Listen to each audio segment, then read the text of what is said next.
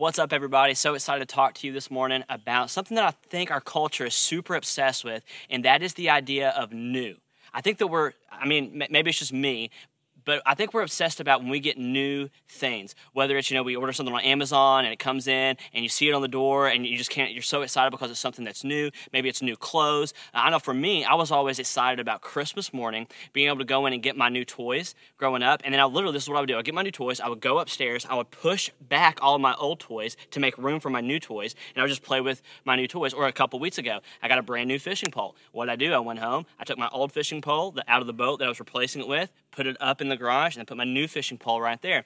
And I really feel like as a culture, we're obsessed with new things. Literally, we could get a shirt that's the exact same shirt, but it's a slightly different color, and we get it because it's new. We just love getting new things. And the Bible talks a lot about new things, and in particular, Jesus has this parable where he talks about new things coming. In fact, if you could summarize this parable into one sentence, which is kind of the main point I want to talk about, I want to reiterate this time and time again. He's talking about the new kingdom, the new way of doing things, a new way to be human. And in this parable, you can sum it up by saying this one line. You could say, the old is gone, the new is here. And Jesus came to talk about this early on in his ministry. The old is gone, the new is here. So let's do a real quick recap, and then we're going to pick up in Mark chapter 2. So Jesus had just began his ministry. He starts doing all of these crazy, miraculous things. He's healing people, miracles left and right. He calls some of his early disciples. He calls one of his first disciples that he calls, or one of the early disciples that he calls, was a Matthew or Levi, and he was a tax collector. Pastor Daniel talked about tax collectors last week.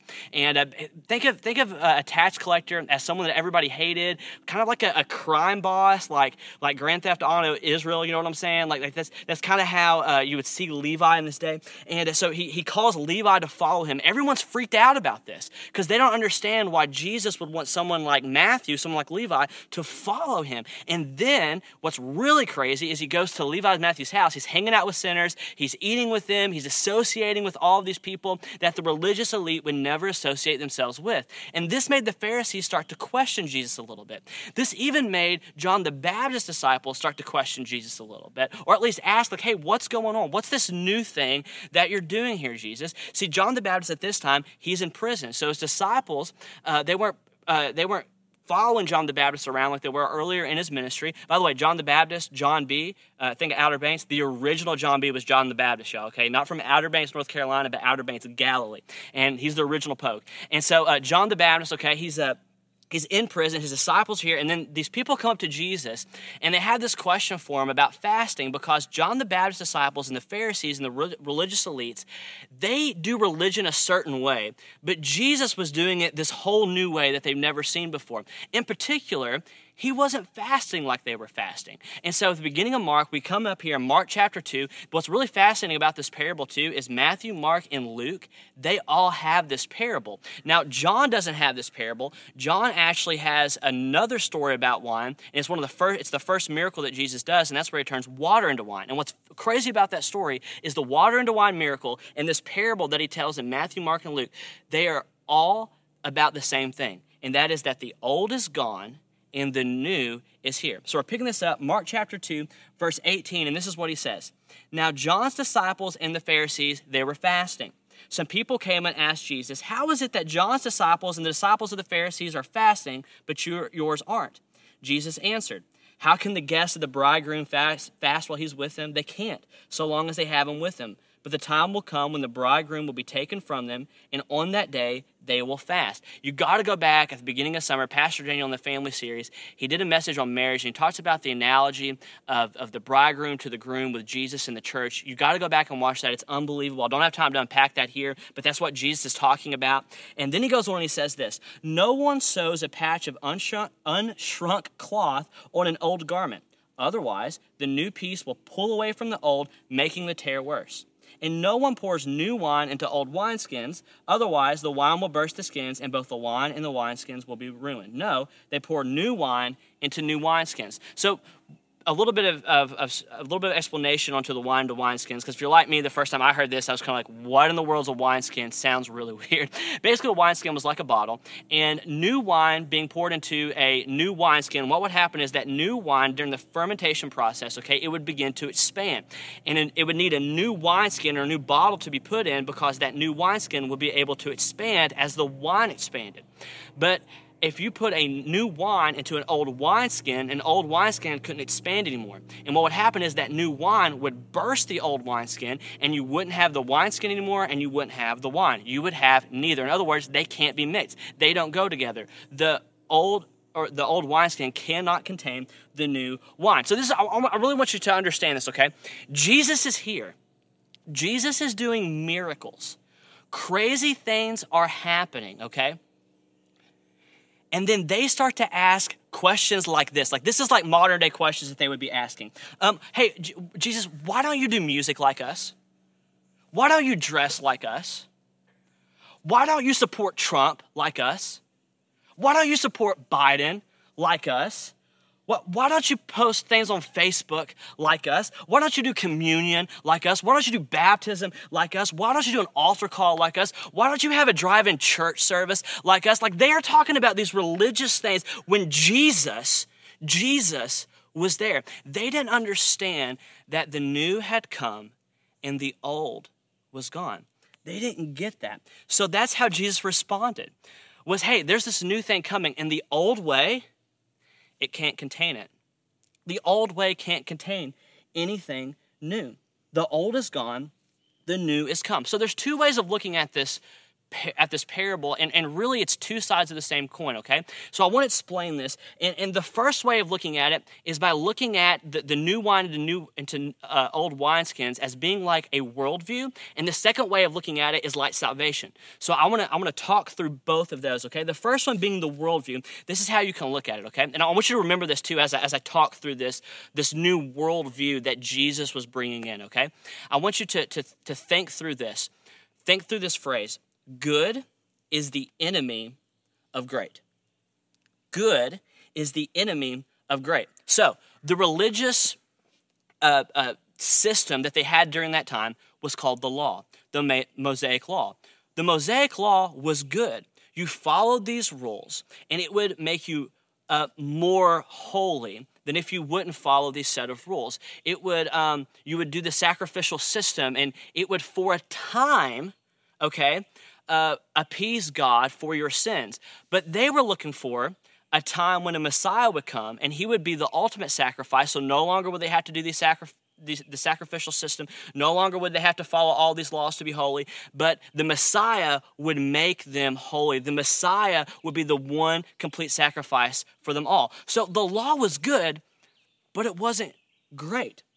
And so they needed someone to come to do this great thing, to be an ultimate sacrifice for their sins. And that is what Jesus was doing. Jesus was bringing in this new thing, and he was there to say, hey, the old way is gone, the new way is here. There's this commentary named Warren Wiersbe. Trevor introduced me to him a while back, Pastor Trevor did. And he had this amazing analogy. And he said that Jesus saying this, Jesus bringing in this new thing, is like demolishing an acorn. And I looked around here. We're at the lake, by the way, and this is beautiful. And I couldn't find an acorn. So anyways, I guess the squirrels took all of them. But just imagine I have an acorn, okay? And there's two ways of demolishing an acorn, okay? You can take a hammer and you can beat it into a million pieces. And that's one way to demolish the acorn. It will cease to exist. Another way to demolish an acorn is to allow it to be planted so that it could fulfill its purpose and become a tree. The acorn no longer exists, but the tree does. Jesus came to demolish the law, not to get rid of it like beating it with a hammer, but so that it can be fulfilled, its purpose, and that could go into something else, which is the new covenant, which is the new way to be human, which is following Jesus, which is having a relationship with him, which means following a God, Jesus, for the rest of our lives. That's what Jesus was bringing. That was this new wine. That was this new worldview. And if you would have a relationship with Jesus, you would have this new worldview as well. This new worldview told us that there was a new way to be human. There was a new way to see God, and there was a new way to see the rest of the world. In other words, this worldview gave us a new vertical view, and it gave us a new horizontal view.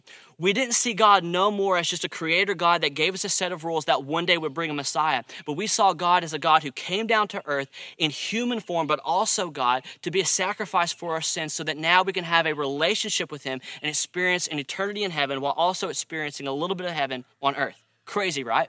So he changed our worldview, our vertical view, but he also changed our horizontal view. And now we don't see humanity the same because every single person that we see is someone that Jesus died for. That means every single person that we see is someone that Jesus believes has purpose and meaning. That means that every single person we see is our neighbor. And every single person we see is someone that's capable of love and hope and capable of changing their family tree and capable of doing amazing things in this world for the kingdom of God. So when Jesus said, hey, I'm bringing this new way to be human, what he was saying was, I'm bringing a new way to see the world, a new way to see God, and a new way to see everyone else. But maybe you're like the Pharisees or the original John B's disciples. And maybe you have a good worldview, but a not great worldview. It's good, but it's not great. Maybe your worldview and how you see the world is through sports. And it brings us some happiness, or well, maybe not right now because there's no sports going on hardly. But in the end, it doesn't give you lasting fulfillment. Maybe your worldview is through politics. Maybe your worldview is through fortune or fame. See, this is what Jesus came to talk about, was that while some of these things can be good and there's good elements to them, at the end of the day, empire, politics, sports, fame, fortune, all of these things will not save your soul. All of these things will not give you lasting peace and fulfillment and hope and happiness and everlasting love. The only thing that will do that in all the universe is a relationship with Jesus. And whenever you try to have a worldview that's mainly sports with a little bit of Jesus thrown in, it can't contain it. Whenever you want to have a worldview that's mainly politics, but a little bit of Jesus thrown in, it can't contain it. Whenever you have a worldview that's mainly fame or fortune, with just a little bit of Jesus thrown in, it can't contain it. Jesus, the gospel, it's too expansive, it's too powerful, it's too robust. Those worldviews cannot contain it. But Jesus can contain your politics, your sports, your fame, your fortune. Don't get it backwards. Don't get it backwards. Jesus gave us a great new worldview by bringing this new wine and this new wineskin, this new way to be human, this new way to see God, and this new way to see humanity. He brought this new worldview, and if you would have a relationship with him, you would have that. And through a parable, he was trying to get these people to see that. And then we move on, and another way of seeing this parable is not just that God gives us a new worldview, a new way of seeing him, and a new way of seeing other people, but Jesus makes us new as well. It says in 2 Corinthians, and I love this verse, 2 Corinthians 5:17, it says, therefore, if anyone is in Christ, the new creation has come. The old is gone, the new is here. That's what Jesus was trying to say. Hey guys, the old way of doing things, it's gone. The new way of doing things, it's here. And it's a person. And it's Jesus. And maybe you are tired of the way that your old self has been. What's amazing is whenever you come into a relationship with Jesus, he makes you new. He gives you a new heart instead of a heart of stone. He puts a new and steadfast spirit inside of you. He made you a completely new person, which means before you never had the capacity to battle sin or to overcome this world. But now with Jesus, you do. And maybe you are tired of your old self and you want something new. You want a relationship with a person who gives you a worldview that's more powerful than some of the most powerful things that we believe exist in this world. More powerful than politics, more powerful than sports, more powerful than fame or fortune. And Jesus is way more powerful than that. And you want to have a relationship with someone who can give you fulfillment and peace and love and hope and everlasting life with him, and to experience a little bit of the kingdom of heaven here on earth. If that's you and you want to become this new person, the Bible says all you need to do is to believe in Jesus, to ask him to forgive you of your sins, and to promise to follow him for the rest of your life. And if that's you, and you want to give your life to Jesus, you're tired of the old, and you want something new. You want to have a relationship with this Jesus person we're talking about that brought in this new worldview, this new way of being human. If that's you and you want to do that, I want to invite you to pray this prayer with me. You can pray it out loud or silently wherever you're at, inside of your head. And if you want to give your life to Jesus, you want to become a Christian, you want to be saved from your sins, pray this prayer and pray, God, forgive me for my sins. I'm sorry. I've blown it. I believe Jesus died on a cross, rose from the grave, and I'm declaring Jesus is Lord. I'm sorry. Forgive me. And if that's you, and you prayed that prayer of forgiveness, of salvation, that means that now you're a new creation in Jesus and you're beginning a new journey.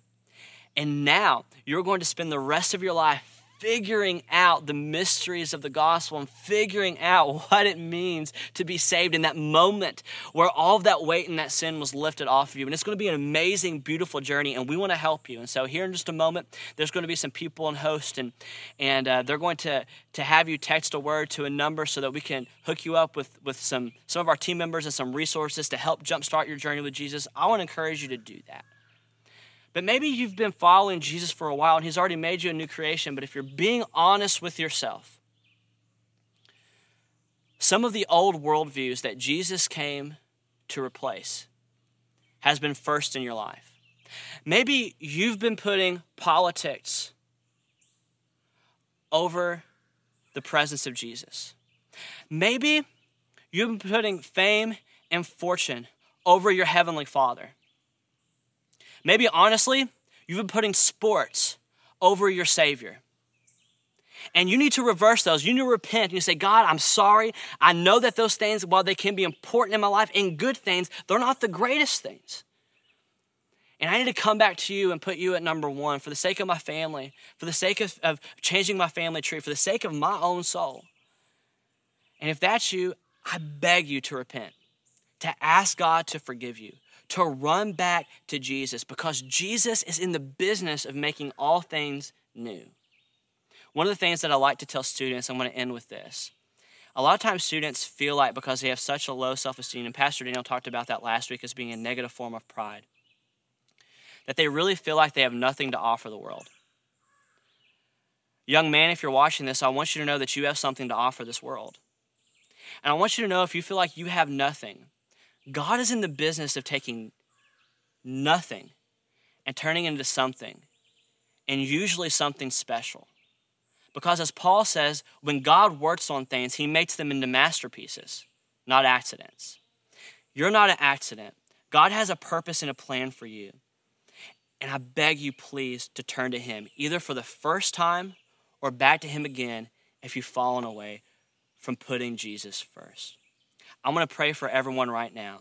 And I really hope and pray that this parable impacted you like I believe it may have impacted the disciples so many years ago.